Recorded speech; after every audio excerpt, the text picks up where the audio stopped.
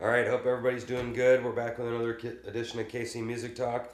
Today I have a pianist, organist, and band leader here in town, Ken Laverne. How you doing? Good to see you, Rob. Yep, thanks for coming, man. Yeah, thanks for having me. Yeah, I think you and I haven't talked a ton, but I've seen you play at Green Lady a couple times, and your band's really good, man. Oh, thank you. Yeah, we have a good time. Mm-hmm. We have a good time playing music. So. Yeah, I'm always blown away at a lot of your guys' bands. I mean, Chris, Hazelton's band would be in the same category of you guys always find really good other musicians to play with. Mm-hmm. Well, that's I think, as a band leader or a band member, the quality of the people you play with is huge, and and finding people that you have similar aesthetics, you're able to get along with them and have fun, and that's and I'm always trying to play with the best people I can. Sure. And I feel blessed that the people I get to play with, I feel lucky every time I do a gig. I was like, these musicians are great, and so I'm always very happy to get to play with the musicians I get to play with here in Kansas City. Mm-hmm. We have a crap load of them. There's a lot of good players, especially in kind of the jazz scene. I mean, there's 100 guys out there, in Right. various instruments that are just killer. Right. It cracks me up every time I go down to Green Lady or the Blue Room or where it's just cracking me up how many people are here in town. So I have definitely a bunch of questions about your band, but tell everybody that don't know you a little bit how you got started playing or whatever. Well, I took piano lessons as a kid, and I started playing in bands pretty young.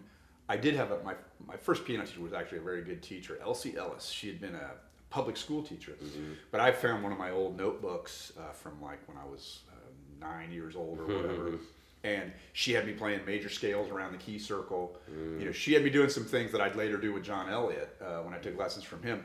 And so I wish I'd focused on those lessons more, because I was busy playing football or building tree houses or whatever I did as a 9-year-old boy.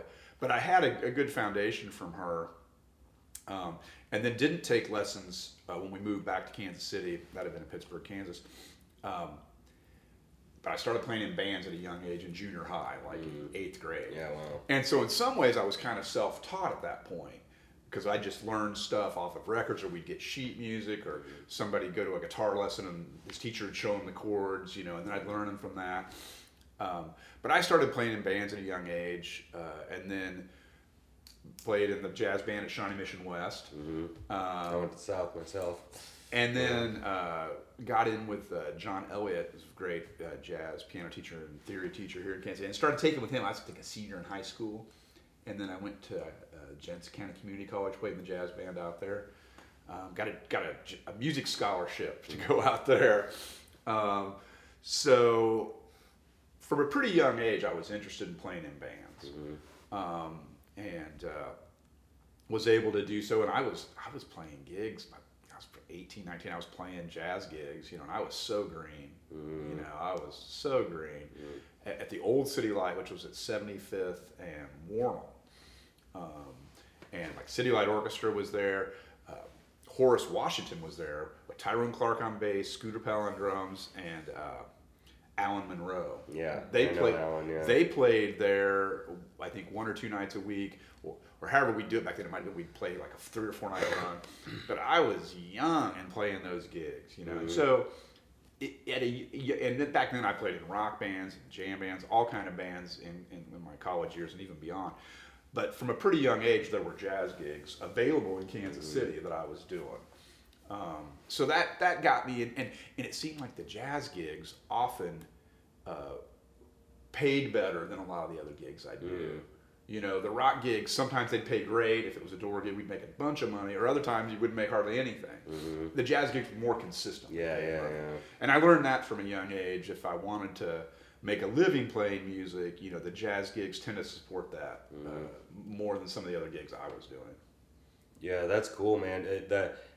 I think it's interesting when you're talking about that you got some training, but you also had this huge time where you were sort of kind of on your own, it sounded like learning wise. And I mean, that probably affected you quite a bit, because a lot of times in classical, we never get the on our own part, and it's all just structure, and like and then some other guys get the opposite, where it's always been on their own and they've never had any real training on theory and that kind of stuff. I mean, do you think that that's a good framework for people to get a little bit of help, but then kind of sort of force them on their own a little bit? Do you think that could be helpful? Wait. In the end, you have to turn the final trick yourself, right? I mean, no matter who your teachers are, what you're studying, you know, it becomes the student's responsibility to learn. And so I think the more help you can get, the better, you know. And I wish I'd been more serious about lessons when I was younger and more serious about practicing when I was younger. But everybody's got their own journey. But there does seem to be, you know, like you mentioned, the classical thing, and Western art music, where, you know, every note's written, you know, and there's the interpretation of it, but then you get more, you know, the American approach, the jazz approach is very improvisation based, and there's certainly a lot of music, Indian music and lots of music that are very improvisation based.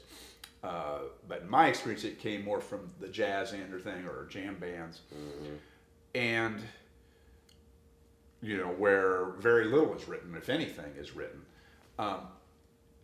I have worked with adult students who came up playing, you know, every note was written, and then some of these people are retired. And even they can learn, you know, to play with, you know, and improvise. Yeah. And so I think it's a very learnable skill, but you just have to, you know, at some point do it. So I guess the answer is, get with as many teachers, you know, I recommend getting with the best teachers you can, and try several different teachers, you know. But then, in the end, it's all about practice. Right. You know, the same teacher your whole life is probably actually not a good idea, huh? You know, you want to hear... They'd have to be exactly the right teacher for that to be a good idea, right? You have to get lucky, find a good one at first. But I think, you know, everybody's got to find their own voice in the end. You know, I mean, that's, I think, ideally as a musician, you find your own voice. Yeah, sure. So moving to kind of organ, organ always cracks me up. Like, I'm a big Medeski Martin Wood fan, so I'm, you know, watching him. And so first of all, because I know there's a couple of different kinds of organs, like, and somebody, I think we were at the Kansas City Community College camp, and Everett was up there, you know, and they had the thing open, and it was like this spinning air thing. Like, I was just like blown away because I'd never seen one open before. Like, can you explain like how the organ sort of works, or like what's going on there? So it sounds like what you were talking about was the Leslie speaker, which spins, and, you know, rock bands tend to turn those to where you can see the spinning, which is actually the back of the cabinet is where you can generally see it, and the backs are actually usually removed, which allows a little more high end to come out of the back end of the cabinet, and people will mic that, and so you can see the top horn is spinning, and it looks like two horns, you know. Right. Only one of them is producing sound. The other one's there for a counterweight, which I didn't learn that until I've been playing organ for 10 years or something. Interesting. and that was when Don Leslie, who invented the Leslie speaker. So the Hammond organ came out in the mid-30s, and it was supposed to reproduce the sound of a church organ, roughly, you know, an electric version of the church organ. And one of the initial knocks on it was just too pure. You know, the sine waves were just too pure, and a real church organ, you know, some of the notes would be slightly out of tune, or you also had the pipes spread all out throughout the church. And so Don Leslie's idea was to spin the speaker in order to spread the sound out. And he started off with like a bunch of speakers, like 8 speakers that were spinning. And he tested it and started disconnecting them until he got down to 1. And that was what he thought was best. So the high end is actually one horn, you know, driver putting sound through one hole. There's then also a bass speaker, which is usually a 15 pointed down, kind of like a folded horn cabinet. And then there's a scoop that spins down there, like a big scoop, like that they call the drum, which spins. So that creates the low end. And so what you've got is both amplitude modulation, meaning volume, and pitch modulation. using the Doppler effect. Like when a train comes at you, you hear the pitch go up, and then as the train's coming towards you, and then go down as it leads you, right? That's the Doppler effect. As the pitch varies depending on what the source of the sound moving. So that's what's happening. When the Leslie's spinning, the Doppler effect is creating a slight pitch modulation. Oh, weird. And so that's what's going on with the Leslie speaker. Oh, crazy. And those are the spinning things. It's also, mostly they're tube amps. There are solid state Leslies, but most of the classic ones are tube amps. And so there's that nice warm tube, you know, like John Medeski always has the thing cranked. Right. There's usually his sound has a fair amount of distortion in it. Right. And part of that is just the Leslie's turned up all the way or nearly all the way. So that's the Leslie speaker. The Hammond organ itself uses spinning metal wheels to generate sound called tone wheels. And the history of that is that Lawrence Hammond had a patent for a clock, the synchronous motor of a clock. So in the early part of the 20th century, clocks would, people were winding clocks, and they had gotten good, but they would still have problems with, you had to wind it, oh, I forgot to wind it, now what time is it? And so he invented this electric clock that would sync to the cycles of the alternating current, which in Chicago at the time was actually 50 cycles instead of 60 cycles, but it syncs to that. It's called a synchronous motor because it syncs to the cycles of the alternating current going back and forth between positive and negative. Oh. So that's the motor that runs a Hammond organ, actually tunes to the 60 cycles in that alternating current. So if you put one up to a generator, the pitch will move because generators don't hit 60 cycles consistently. Oh, that's weird. So a lot of information here, but Yeah. so there's all these spinning wheels, 90 of them in the tone generator of a Hammond organ, and there's little notches on the wheels, and then the notches go by an electromagnetic pickup. And the number of notches in the wheel and the frequency at which they go by the electromagnetic pickup determines the pitch that's generated by that tone weird. wheel. So there's like 90 tone wheels that are generating these pitches all the time, and then when you play the keys, it takes the sound from those pitches and passes them through. Wow. So it's called an electromechanical instrument in that it's electric, but it's also mechanical, and Yeah. there's all these moving wheels. There's also a tube preamp in the classic preamp model of a Hammond organ. So it's got a tube preamp and a tube amp, and so by adjusting that tube preamp, you can also get more or less distortion. Oh, crazy. And adjust the tone. Okay, and then so with somebody like Medeski, where you have all these, what are the things that you're pulling in and out? Drawbars. Drawbars. So I was watching a solo, and he's just, the whole time he's just pulling in and out, and it like, what in general, like, what is all that crap? Like, what is he doing with those? That conversation would better be had, at the console of the organ. Right. Because you can demonstrate what's happening. But in terms of just describing it, it's a harmonic series. There's an 8-foot drawbar, which is basically middle C is the fundamental. Mm-hmm. There's one an octave below it. There's one a fifth above it. So you can play a major scale by playing the same 4 notes. Mm-hmm. And then you play the same 4 notes again and move the drawbar and get that. Oh, crazy. Use the fifth. Oh, okay. Yeah. That's interesting because when he's doing all that, it sounds more like tone and then pitch. You know what I mean? When he's pulling those out, it sounds like you can go, not a church organ, but the church to a jazz organ, mm-hmm. or making it more open or closed sound. Right. Well, essentially, it's the harmonic series. You've got thirds and fifths and octaves are basically what's available. And so the more drawbars you pull out, the brighter the tone gets, right? You get higher harmonics. And so that makes the tone brighter. But you're actually also can shift the notes. And I did an organ rental at the Jayhawk Music Festival in 1997, 98, and rented an organ to Medeski, and got to talk to him a little bit. And he was actually showing me that trick of doing the... Yeah. Except you only play the same 4 notes and just shift the drawbars. That's weird. And so he spent a lot of time. When he's moving those drawbars, he knows how the sound's going to change. Sure. Like an electronic solfege, I guess. Yeah. He knows what sound's changing because he's... And I was like, well, that's quite a discipline. He goes, oh, it's just a kid's game. He goes, I'm just playing with it, Yeah. And he's got that great artist, mentality of it's just all play. Yeah, sure. But after a while, I mean, you're gonna kind of, because I mean, there's like 60 of them there, or 30 of them or something. There's on the four one I sets saw. of 9. Oh, okay, yeah. Yeah, Okay, there's four so- sets of 9, and so So you'd get to memorize. I mean, playing on it for 4 years, you'd memorize all the, yeah, and depending on how you use it and how much you adjust those things, it becomes very intuitive. Yeah. And there's percussion controls and other controls you can use to change some vibrato on or off. But that, it's a very expressive instrument. You can go from a whisper to a scream to get it to gush. Right. And you're right. While you're changing the harmonic and in some ways the pitch, it does in a lot of ways just come off as a difference in tone. It's either darker or brighter. Right. And the more, there's that thing of the saying, pull out all the stops. That's 9 drawbars all the way out, volume pedal all the way down. Yeah.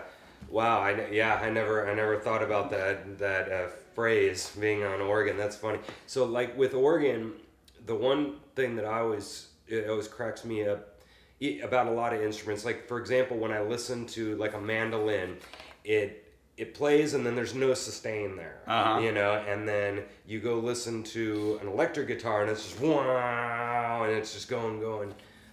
Hendrix or something, would do something like that, Jimi Hendrix, and then for us on violin, you can just sit there and if you can keep the strength in there, you can keep going, and then a horn, they'll you just gotta keep that sustain. But on organ, it always cracks me up because you can because you guys always have that trick of, you're going through your solo and you got maybe 3 rounds or 2 rounds eventually, and you go, and then finally you hit hold that huge sustain, and you're doing other stuff with it, but there's this just huge presence there, and it just always cracks me up, the differences there of how sustain works on, because piano's not going to do that. Piano's eventually going to decays pretty quickly. That just cracks me up, and you guys get pretty good on when to hold out that sustain musically, and to know if I do that at the beginning of my solo, it may not work that good, but you go, and then the epicness, boom, and you hit this. I don't know, that always cracked me up. I don't know if you're fascinated by that, but like... Well, so I came up playing more piano as a kid. And I had played, one of my first electronic keyboards was a Yamaha Electone organ. So I had organs at a young age playing in bands. But, was still, more of a pianist. So when I really started playing organ more... which was about 1997. I was, almost 30 when I bought a Hammond organ. You're exactly right. That's one of the main differences is the sustain, the infinite sustain. And when I was at UMKC, I was there, and they didn't really have a jazz studies program. So I played in jazz band, played in combo, but those didn't count as performing ensembles at the time. So I had to sing in choir, right? Which bothered me because there's this anti-jazz bias. Yeah, sure. But I have to say, singing in choir was so good for me. And not that I became a great singer, but I learned so much because it's something I'd never done before. And one of the things in choir is, and this as violinists or horn players certainly are very aware of this, is where's your note ending? Where's the end? You can rush a whole note, right? You can rush the whole note by definitely rush a whole note, right? By rushing the end of it, And so organs like that, you got to be super aware of the end of the notes. Make sure the end of the notes clean, and it's much more important than as a pianist. And when I teach organ lessons to pianists who are learning how to play organ, and I've had some of those lately, that's always a big thing. Is listen to the end of your notes. And so that's one of the things about the infinite sustain of the organ is you have to be aware of the end of the notes and how that's happening musically, and think maybe more like a horn player than a pianist necessarily would. But yeah, it does give you a lot of power in terms of you can sustain those notes forever and build a lot of energy. But yeah, you have to be somewhat judicious about the use of that, like you were saying. Save that for some, or use it in ways that you're not overusing it. But yeah, and that's maybe not every solo, right? Because it's one of your tools or one of your tricks, right? Right. So with for improv, for example, is there anything that you're because my problem is I think too much, so I'm always thinking out my solo, and that kind of gets me in trouble sometimes because there's some moments when I cannot enjoy it. I'm thinking it out and going, okay, I'm gonna do this. Okay, start a second round. Okay, I'm gonna go up, and I'm just like, I keep talking about trying to stay 3 chess moves ahead in the song.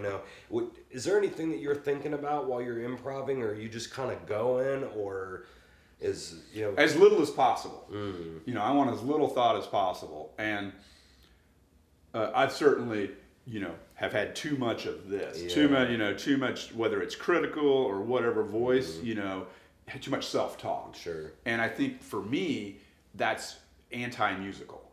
If I'm hearing too much talk, I'm not listening to what the other members of the band are doing. I'm not maybe listening to myself as well as how it. And so for me, I want to practice. I want to know what's going on, know the changes, know the song.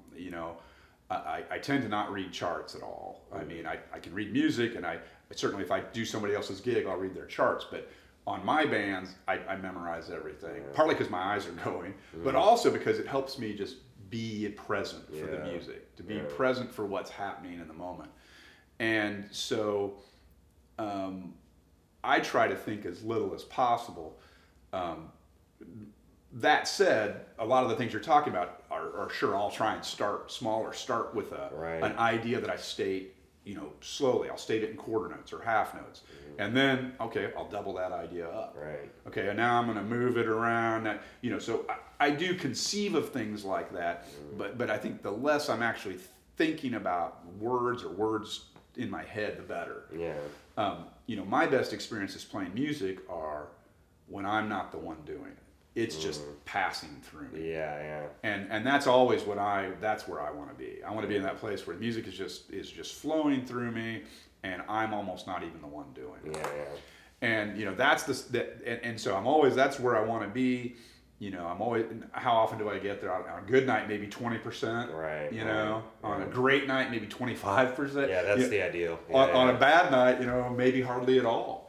I think Keith Jarrett kind of talks a little bit about that, because everybody talks about him going into this like trance thing, where he's not doing the self-talk. And I mean, because I'm not really meaning that I'm saying a lot of words, because it's way too fast, right? I mean, you're going through the song, you can't be saying words, so I guess that's not exactly what I mean, but I could probably do a little bit better at that, I would say, just self-critical of myself and thinking too much and saying stuff and not just kind of letting it flow. And it's hard, though, like you said, it's hard to get that 100% of the time, huh? Right. Yeah. And I think, the more that I can find that space, the closer I am to it all the time. There's also that thing of, I'll have that place where I'm not the one doing it. Everything's going great. It's amazing. I feel like I'm in this great place. And then, what song are we playing? I'll get to where I'm so detached that I've got to bring myself back. I've got to get more conscious mind. And so, but I do think, that state of, as an improvising musician, and I think it's true for interpreting musicians too, or interpreting written music they know. You want to be consciously aware and consciously present. You want to be present, but not in your head. Yeah. And there's that book, The Inner Game of Tennis, that a lot of people I've read. heard. And that's a really good description of it. And he talks about how hey, if you're playing tennis and you have to think, oh, it's the shot's to my left, I got to go over here. It's to backhand. It's gone. Yeah. It's gone. And so you have to train all those things. The muscle memory, train all those things so you're not consciously thinking about them, but you are present. I find sometimes if I'll just focus on something, like focus on the ride cymbal, I'll just listen to the ride cymbal, listen to the hi-hat. Sometimes if I do those things, or listen to the release of my bass notes, I'm often thinking about, how's the bass feel? Where's the release of the bass notes? If I focus on an element of the playing, it tends to put me present in the music, and maybe eliminate any kind of negative self-talk or anything. Right. So that I think that's a good thing for musicians who are improvisers to help get themselves present. I always think it's interesting to ask people about this, because I think some people consciously work on it. Other people, it's almost unconscious. You know, they're not really even conscious of that process. And for some of them, it's working great, and for some of them, you know, some better than others. Yeah. But not everybody consciously works on that, I've learned. Oh, sure. You know? Yeah. I mean, I agree. You've got to. That's how I kind of look at it. Is now, you know, the technique of the stuff. You know, from 30 whatever years of playing, I'm not thinking about my notes, right? I mean, and my bow grip and all, you know, I mean, that stuff's just like, that's breathing now, you know, and so I feel like what I could do is think about all the stuff I just mentioned, you know, and so, but yeah, I could kind of work on that a little bit of trying to just listen more and just kind of do it because muscle memory and technique wise, I don't have to, because this is what you see at jams all the time, is that, you know, the guitar player and he's sitting here and he's, you know, he's just staring at his chords all the day, and well, that's because he's finding it. You know, it's like he doesn't know where his G sharp 9 is, so he's like, oh wait, hold on, you know, and it's just going too fast to be like that, right? You got to know where all your notes are and the facility and all that. But with your what was I gonna? Oh yeah, talk to me a little bit about the left hand bass kind of stuff, because I know there's a lot of keyboardists that aren't very good at that. I know Chris is pretty good at that. Mark Lowry's getting pretty good at that. Because a lot of guys are playing up. They're playing up on the keyboard for good reason, because if they go too far down, they're you know, just battling with this bass player the whole time. And did that take you a while to get the, you know, walking bass on your left hand, or is that hard, or is it like, talk about that? Well, I was playing organ, you know, a little bit. I was living in Lawrence at the time in a band with John Lomas and a drummer, Rick Bruner, and we had a bass player who we'd done, you know, a couple of gigs, I think, and then the bass player couldn't make a rehearsal. And so we did a rehearsal without him. And John Lomas, the guitar player, goes, "We're a trio now." Yes. You know? Damn. And so that's how I started playing organ bass. And I mean, just chopped him. And the bass player was working. He was too busy to, so that it didn't bother him. But it was I had started messing around with organ bass as soon as I got an organ. I knew it was kind of a thing, but I wasn't that aware of it. And so I was immediately thrown into, and that band was called B Groove. I was immediately thrown into playing bass. And the couple things about it, one was I found it immediately made me present in the music, because I had to be very present to where's the quarter note. You know? As a pianist, a lot of times you've given that over to the bass player and the drummer. You know, and you're kind of riding on top of it. And you can do some things to influence time. You can certainly lock into the time, but you're not primarily responsible for stating the time like a bass player is. And I found that made me very present, you know, which is always what I want to be. I want to be present in the music. And so it put me right in the moment. And so that it just immediately attracted me. I became very enamored with playing. So it was more of a rhythmic thing than a chordal thing necessarily, it sounds sounds like. Yeah, and for me, I had played a fair amount, some solo piano gigs, and I had studied bass lines with John Elliott, and then on my own. You know, I was aware of keyboard players playing bass, but I hadn't done a lot of it until I started playing organ. And other than just like solo piano gigs or maybe working with a singer in a duo. And so I had the harmonic awareness of bass lines, and I could hear what bass players would play harmonically, but certainly the rhythmic aspect of it was all new to me. Yeah. And it's the feel, you know, just being in the center of the time, or you rushing or you dragging, or how's that feel? And then the release of the notes to me is a big deal. Now, organ is very different from other keyboards in that you've also got the pedals. Oh, right. And so and organ jazz is its own thing, and to articulate the bass lines in the best possible way in organ, you use the bass pedals and the left hand together. Yeah. And I've worked a lot on getting the pedals so I can double all the bass lines. Right. You're sitting there like this the whole gig. Yeah, I can double most of everything I play. If it gets real up tempo, I might start just playing on 2 and 4, or you can just tap one pedal to get the attack. And really, the bass pedals have a little bit different tone than the lower manual of the organ. I believe there's like almost more of a sawtooth wave, where the organ's basically sine waves. The Hammond organ is basically, it's all sine waves.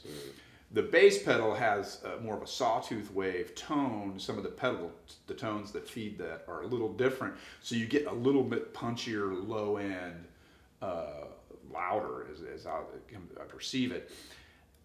What the organ jazz thing is you just tap the pedal briefly and then sustain it in your left hand, and that gives you the attack, like the plectrum effect of picking a string or plucking a string. And so that's the organ thing, and you can get it by just tapping one pedal and playing the bass line in your left hand. But you got to be quick. It's just got to be a very quick tap. But to really articulate the best bass lines, the best way, you're doubling it, and then you can sustain the notes longer. Like I tend to sustain 2 and 4 longer on a swing tune to give that a little more drive. But there's different ways to articulate the bass lines. Yeah, sure. And I was probably playing organ for 2 or 3 years before I even really reoriented and realized that being a bass player was now my most important job. An organ player.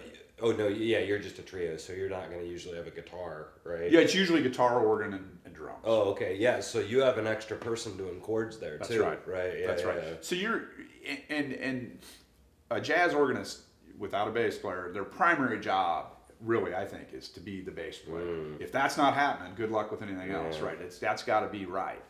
And so it took me several years to even kind of reorient, because I'd been a professional musician for quite a while, at least 10 years before I started playing organ. So it was a slow process to like reorient to that's my primary job. Yeah, we've talked about that a lot on the show. We don't have to get into it now, but the kind of role of each person in the band is really interesting. And I've said this before, that I always thought kind of the drums were the center, but I heard Dave Holland talk on this Bitches Brew video. He's like, no.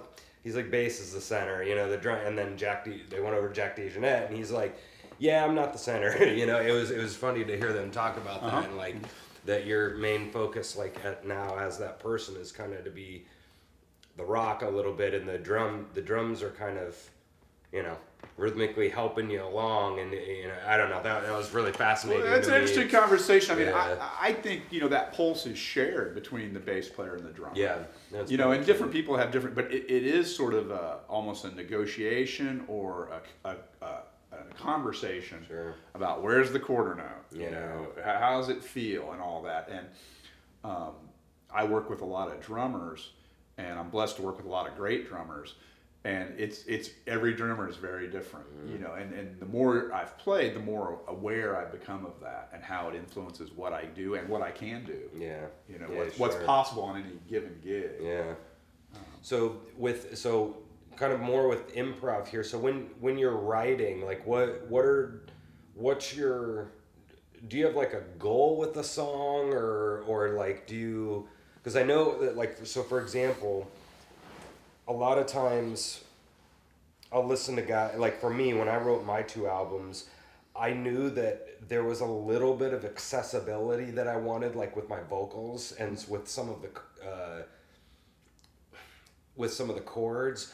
But then when it came to kind of the beats that I was using, I really liked 5 and 7 and stuff. And then I also really didn't like the idea of a 3:40 song. I liked kind of longer, very similar to Fish, or like prog rock kind of stuff. And so I knew that I wanted, like, I had a goal in mind. They all ended up kind of being like that. A lot of not too crazy of chord, the chords itself weren't too nuts, and the vocals were regular kind of pop vocals. But I knew that I liked like Dream Theater and Medeski Martin and Wood and Fish and that kind of stuff. And so I kind of wanted to do a blend of making it something resembling accessible for people, but also giving kind of the musicians something that they would like to. And do you have a motivation there, or a goal when you're writing, or does it just like come out, or do you do the beats first and the melody second, or how do you deal with your writing? Well, it varies on different projects, but generally, most of the music I'm composing at the organ now, and it generally is just an idea comes out that I'm interested in, and and a lot of times it'll happen when I first start playing in the morning. You know, when I first turn on the organ and I know I'm going to practice a certain song or whatever, but I'll just be playing around for a minute before I start whatever I'm going to work on that morning. And sometimes things just want to come out. And when they do, I try to honor it. You know, I try and, oh, that's an interesting idea. I like that. And I'll develop it a little bit and make a quick recording of it, you know, on my phone. Or if I have time and I've gotten the idea developed far enough, I'll turn on Pro Tools and make a quick multi-track recording of it. But it's generally just something that gets my attention that I want to hear. And most of the better compositions I've done are things that have just come to me. It's just, you know, I sit down at the organ and it comes out. I do sometimes, I'll have a certain song, you know, that I'm playing that I enjoy. Maybe it's a composition by somebody else, and I'll say, I like that kind of groove. I'm going to write a tune that has a similar groove. Right. You know, and sometimes I'll set out to do that. Sure. Where it's like, oh, you know, and I tend to write a lot of pretty complex things, lots of sections, and, you know, mixed meter, odd beat. And sometimes I'll just be like, I like playing these 2-chord groove songs. I'm going to write a 2-chord groove song, and I'll set out to do that. So sometimes I'll have a goal like that. I want to write a certain type of tune, or I'll need a certain type of, you know, I want another funk tune for that gig, or I want an up-tempo swing tune for that gig. And I'll set a goal like that. Sure. But I think most of the best things, most of my best compositions just flow through me. Like I'm not the one writing them. Right. There is that thing of you get that initial inspiration, and then you've got to craft it into a finished composition. Right. And that doesn't always come easily. Sometimes that's more the work. Yeah. And then for me, a lot of times it's reining it in, because I'll start to just go all the, and I have to kind of narrow it back down so it doesn't come unplayable or too hard to get other people to play, or for me to even be able to play it sometimes. A lot of the stuff I compose, and this was happening maybe more 10 years ago, I would just write stuff at the edge of my ability to play. You know, and so unless I was constantly shedding it, I couldn't play it. Right. And that's great for getting better. It's maybe not the best composition technique. A lot of my compositions are essentially exercises, like I'm working on an aspect of my playing, and I'll be practicing that, and then kind of a tune will come out of it. Yeah. So I certainly have a chunk of tunes that are essentially just grew out of exercises. Like there's a tune I wrote called Yuma Green.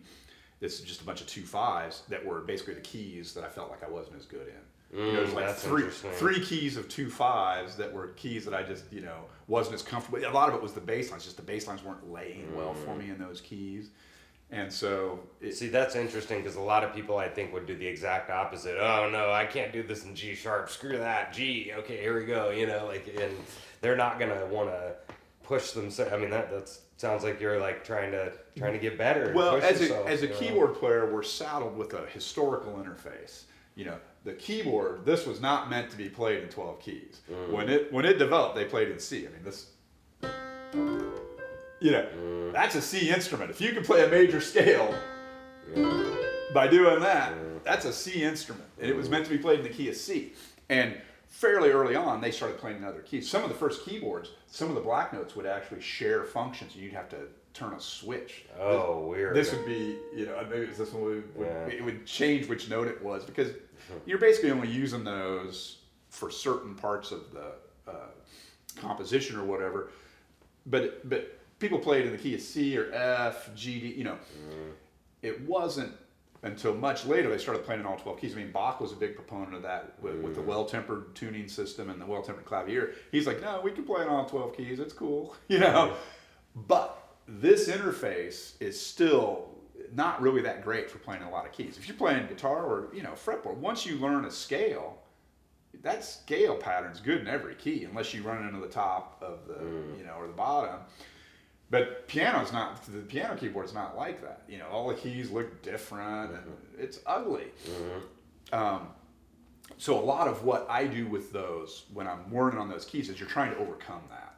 You know, you're trying to overcome the limitations of this interface and be proficient in all those keys, even though some of the shapes are different. And so that's a lot of that is, and I think that's a lot of for many people, becoming an improvising musician or a jazz musician on keyboard is learning that our harmonic system, the 1 major, 2 minor, 3 minor, 4 major, 5 dominant, 6 minor, 7 half diminished, 1 major, that's true in all keys, and making that at every key is as fluid as the key of C. Sure, yeah. And so that's a lot of what I'm trying to do to play in all those keys is you have to make it as fluid in every key. As I became an accordionist, I learned about chromatic button accordion.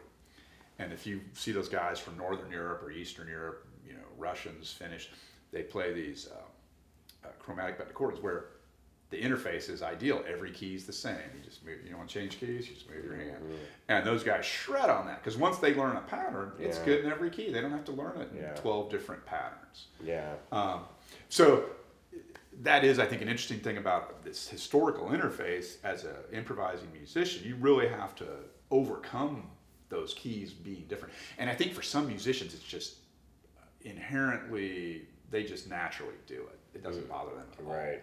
The super talented. Yeah, that's cool. They just immediately overcome it. For most humans, though, it takes some work to overcome that. Sure, yeah.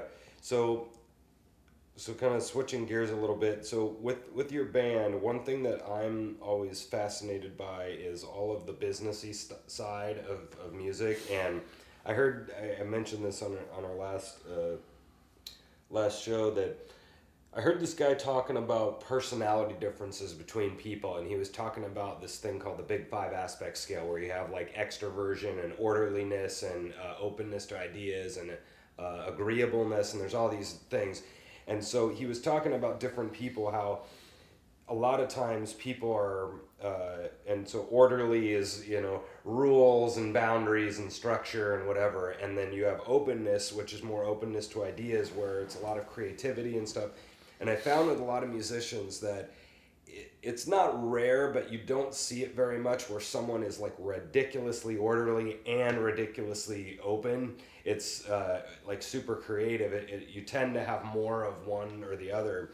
And so with running a band, it seems like a lot of people a lot of guys are just not good at all this business stuff. Like making a website and making a flyer to put down at the bar and like talking to the club owner and we've talked about this on the show a lot because I think it's really important. And some of the guys really avoid that like the plague, and they become kind of a studio-ish guy where they're like, I do not want to run a band, screw that, I just want people to call me and I want to show up and play, and I would wonder if there's a tiny bit of brattiness with that, is that this is the stuff that they just don't want to do, so they avoid it. But also I think people are realizing that they're just not good at that. But then you have somebody like Alani McFadden who's kind of sort of good at that, at doing the organization and wants to talk to the club owner because it's his, it's his name, and how is that stuff like hard for you, or did you have to learn how to get good at that, of like booking, or do you like doing that stuff, or can you talk about a little bit about the kind of the business side of your band and how that's going? Well, I enjoy the creative music side the most. Sure. I don't mind doing a lot of the other stuff. All right. But to me, being able to do some of the other stuff allows you to do the creative stuff. Being able to take care of the business, being able to have gigs lined up, and being able to make recordings, and sell recordings, have a web presence. All that stuff enables the creative stuff. And, as a creative artist, rarely is anybody else going to do as good a job as you'll do on your stuff as you will, because you're motivated, right? I mean, unless you've got a really good team, that some people who believe in you are motivated by money or whatever else might motivate them. I think a lot of artists are going to be their best proponent for doing a lot of that stuff, but it's maybe unpleasant. It's not as much fun. I mean, so it's sort of a means to an end. to take care of business so you can have your band and do the band you want to do. You do kind of have to be able to take care of business, and you do have to be able to book gigs or find a way to have an outlet for your music. I did, I was a professional musician for several years. After college, I played in Ida Macbeth's band right after I got out of school, and did that for several years, and did some other gigs. And then I kind of got disenchanted with it, and went back to school, and went to law school and practiced law. I worked for a judge for 3 years, which I really enjoyed, and then practiced law for a few years. And one of the focuses of my practice was helping musicians and music-related businesses. And I enjoyed that part of it in terms of, somebody wants to do a CD project, they've got these investors, they need a contract, they need to form an LLC. Okay. And I enjoyed that part. And I really didn't have much of a business background, but with the legal background, I was able to pull enough of that together to do that. And I enjoyed that part. I didn't enjoy all the conflict that was involved. And I'd had, at the time I was practicing law, Napster had come into effect. Right.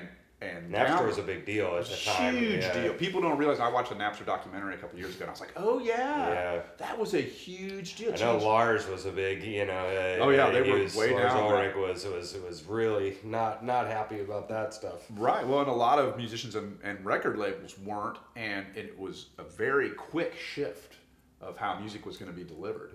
And I worked for one in particular, but a couple of small record labels, Kansas City, regional record labels based in Kansas City. And within a year, almost all those had gone out of business. That sort of regional record, it changed so much that the older ones, a lot of them just went out of business. And you just don't have, now there's just a very few major labels. And the smaller labels tend to be, very small, not making a lot of money. A lot of times they're just run by bands or a few bands that have banded together. The record label thing is very different from what it was then. So when you were a lawyer, you were probably getting a lot of drummers out of jail. No, I'm just kidding. Well, and I didn't really practice that much after I worked for the judge. And basically I just backslid into being. That's when I bought a Hammond organ. Was when I worked on the Kansas Court of Appeals. I bought a Hammond organ, and during that time, and I just went back to being a musician. But so I say all that, and that's a long time ago. I practiced law for over a decade, but to say that, I have done more on the business side than a lot of people, but I still tend to put it off. I have to make myself do it. Like we released a new record with OJT, New Originals for the Green Lady. We released this fall. And, I was like, my website is just woefully out of date. And I've got to update it. And so, it didn't really take me that long, but I have to make myself do it. Right. And I was motivated because we had a new record coming out. I had to, get that up there, make it look, like it's not from the 90s, And so I guess, the end of that is it really helps, I think, creatives. Taking care of the business end allows you to create.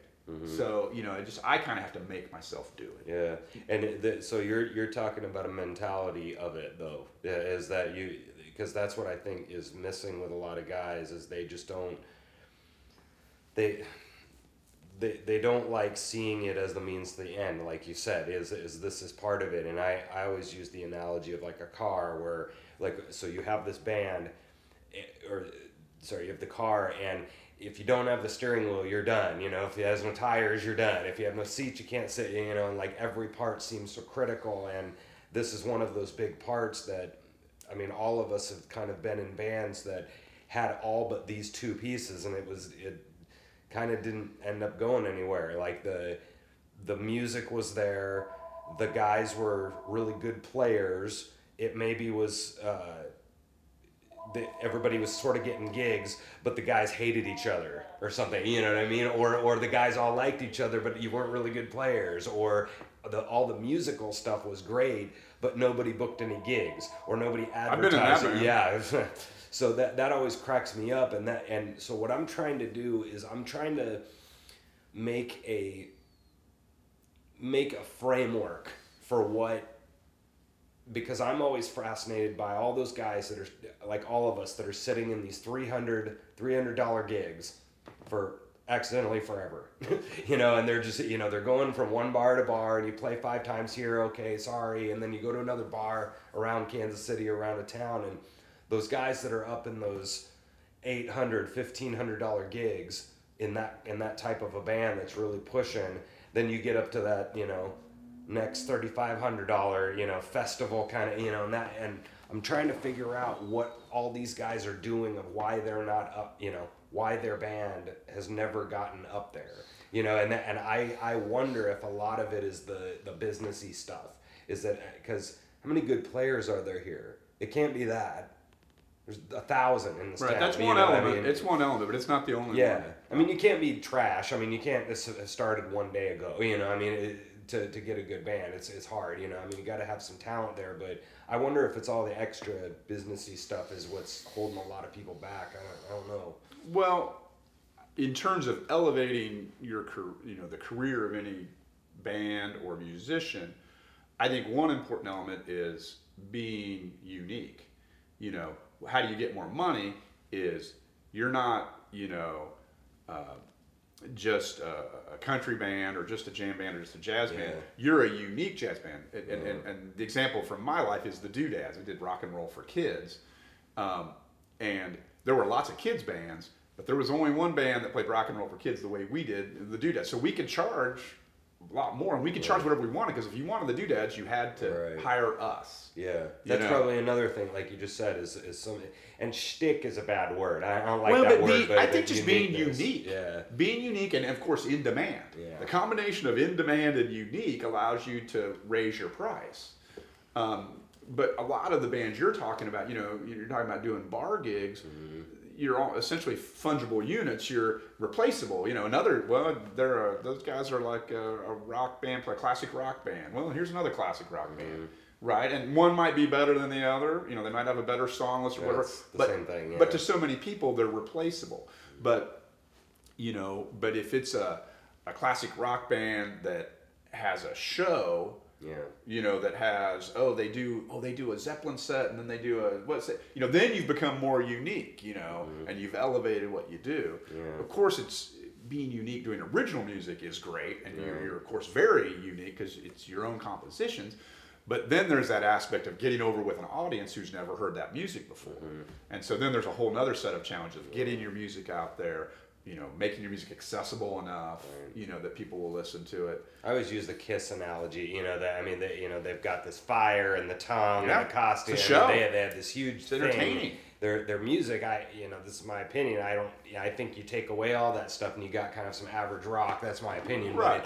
But when you go to the show, it's a show, everybody that comes there goes, dude, that was top 5 best shows I've ever seen. And so visually and just the energy and stuff, and so like I wonder, so it sounds like that's probably a big component of it, the uniqueness and what your angle is, I guess, huh? Yeah, I think so. And your more fundamental question earlier was just, the business end, and taking care of that.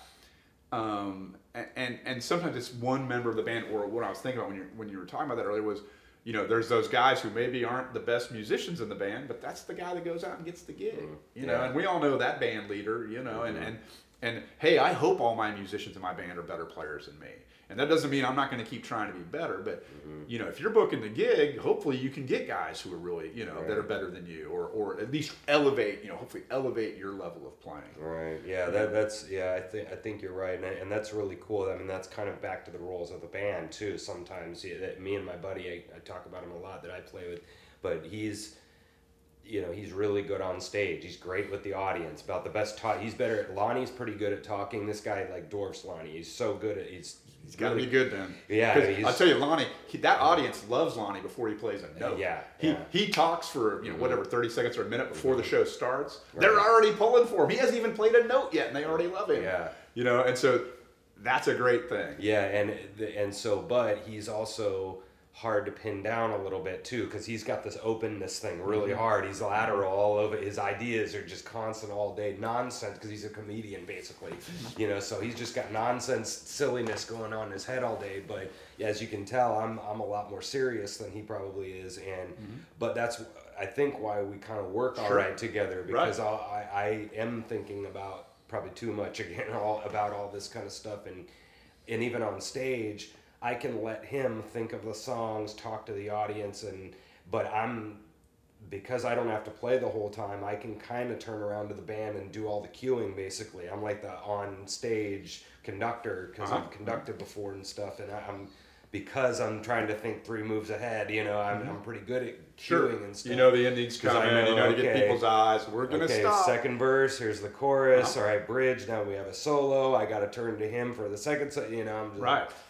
And so but with the role of the band, I think that's what a lot of guys are looking for because they don't want to go do all that business stuff. And those guys like Alani are gold out here, because everybody's so bad at it, and we're all looking for those people, probably to avoid a little bit of work there, so we don't have to go advertise. But yeah, I always thought that was really important, and one of the things that especially young college kids also. We don't get a whole lot of that at college. They teach us how to play music beautifully, and we don't ever get taught how to talk to a club owner and like tell jokes to an audience in the middle of songs, and so I think a lot of people miss that, Well, and it's hard to teach, and most people who are teaching in college don't have much experience with that. Or, it's a problem. There's some exceptions, and I know there are some people. I know Stan Kessler's done some business of music classes where you've got somebody who's got real world experience who's going to talk to Bobby. Right, Bobby Watson. He's got real world experience. He can talk to people about that stuff. Roger's going to have that. Rod Fleeman. Yeah, we're lucky. We're lucky here. Like all those people you mentioned are at UMKC, and Jim Merrill at KC. Kansas Community College. He played gigs for years. And so that is good, and I think that real world experience is helpful. But in the end, you got to go out and do it. Sure. You have to turn the final trick yourself. You got to go out and do it.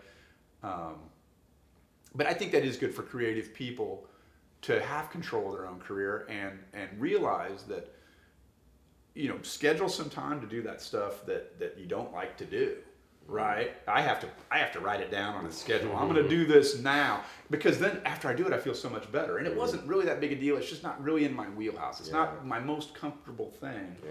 But if it allows you to create more stuff, what to create more space for doing what you really want to do, it's important. There's the other perspective of just get really good at what you do, and the world will come to you. Yeah, and that works for some people. Right. But that doesn't work for everybody in my experience. Definitely the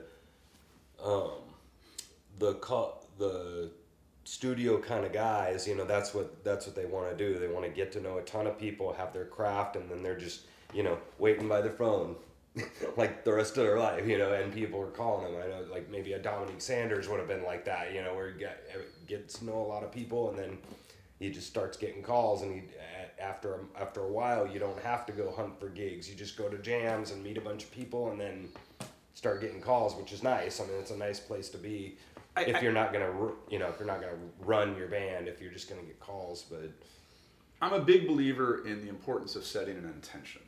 If I want to accomplish something, think about exactly what it is and set that intention. What is it you want to accomplish, and you can break it down to a general thing. I want to compose more music. You can also have I want to compose more music for this record, or I want to compose a musical. Yeah.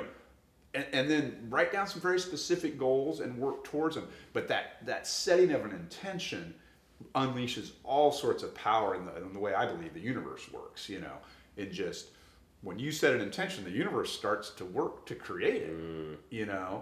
And so I think those things you're talking about, a lot of those come down to creative people set an intention for what you want to do and take steps towards doing it. But then the universe, if you stay with that intention, the universe will work to accomplish it, and things will come in to help.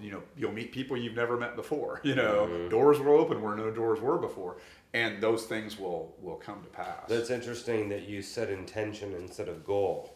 I kind of like that, because there's when you're talking about setting a intention, there's also ability to have a fork off of that. Right? Oh, yeah. This or something better is the way people I heard say. A guy talk about that, about setting a plan or whatever, and that's the plan, but when you have to deviate, you always have your backup plan or whatever, and that's just interesting that you said that word, intention. Well, and I think often I'll set an intention to do a certain thing, but if the specific goal doesn't happen, but the more general one does in a slightly different way, well, I'm just as happy. Yeah. And maybe it turns out actually being better because when I first set so I think it's good to think of them generally and specifically, and then be happy if the general one comes, is more what writing an album is an intention, but what is in the album, who plays on the album, where that all stuff is still up for grabs. Yeah. Mm-hmm. So we're probably wrapping up here. Do you have a gig that was really crazy that you played, or really great, or there have been there's I'll start with this one, and maybe there'll be another one, but this may be it. So I played in this band called Cosmopolitics, a Lawrence jam band. Matt Gator's guitar player, songwriter, Luke Stone's drummer, Andy Croker's bass player, and I played keyboards at varying times in the band. And we would play at the Wakarusa Music Festival back at Zoo in Lawrence. And we had played there, I think, a couple of years in a row, and we had a pretty good spot about 1 a.m. in one of the campground stages. So after the main stage had closed, we were in the campground stage. Well, this year, the park rangers were shutting the thing down because of time constraints. And so we had this meeting with the people running the festival, and they're like, yeah, we actually signed to say that there wouldn't be any campground music after midnight, and so you can't do your show. And of course we were crushed because we were all camping, but that was our whole reason for being out there, was to do the show. And I think this was maybe Thursday or Friday night, and so we would just become aware of it. I think they had just become aware of it. Yeah. And so couldn't do our show. And we're bummed out. And I think it was a 1 a.m. show, so it's getting late pretty quick. But we're like, we want to play. And we look around, and there's those big generators that run the lights, the campground lights. And I'm just like, there's an outlet there, because people are like, we can find a generator, we can plug in. And I'm just like, we don't even need to find a generator. There's one right there. We just need an extension cord. And I couldn't use the Hammond organ because I couldn't plug that into a generator because the pitch will move. Yeah. Actually, I think I did play organ because I have one that converts it so you can do it. Yeah. But anyway, so we set up in the campground and played from the sun was coming up. We played from 2 to 5. Wow. And I think that's probably one of the most rock and roll moments of my life, just because it was kind of a renegade show. Right. And it wasn't, because we didn't have a PA, it wasn't so loud we were going to attract the attention of the park police. Right. At least we didn't. But we got to do our show, and it was really great. The show ended when a bunch of nudists showed up, and the sun was coming up, and there was all these naked people, and it's like, okay, we're done. So that was that's probably the most rock and roll. Yeah, but it was kind of like against them too, because they're talking about that you can't play after midnight, so you were like, yeah, screw you, Though I'm sure they knew we were playing. And sure, they people figured it out, but we weren't on a stage and there wasn't a big PA, so I don't think it created a problem. But it was kind of a renegade show. That's fun. But I think, and it was just so great to get to play. At a big festival like that. Yeah, and just we were all waiting for that show. That was our whole reason for camping that weekend. To not play the show would have been epic failure. Sure. So that was a pretty cool fun. Yeah, that's fun, man. Yeah, I don't know what else I got for you, but that's probably enough. That's probably enough, yeah. But definitely keep up what you're doing at Green Lady and anywhere else you get to play. I really enjoy your all the guys that you bring up, and definitely your arrangements and everything you're doing.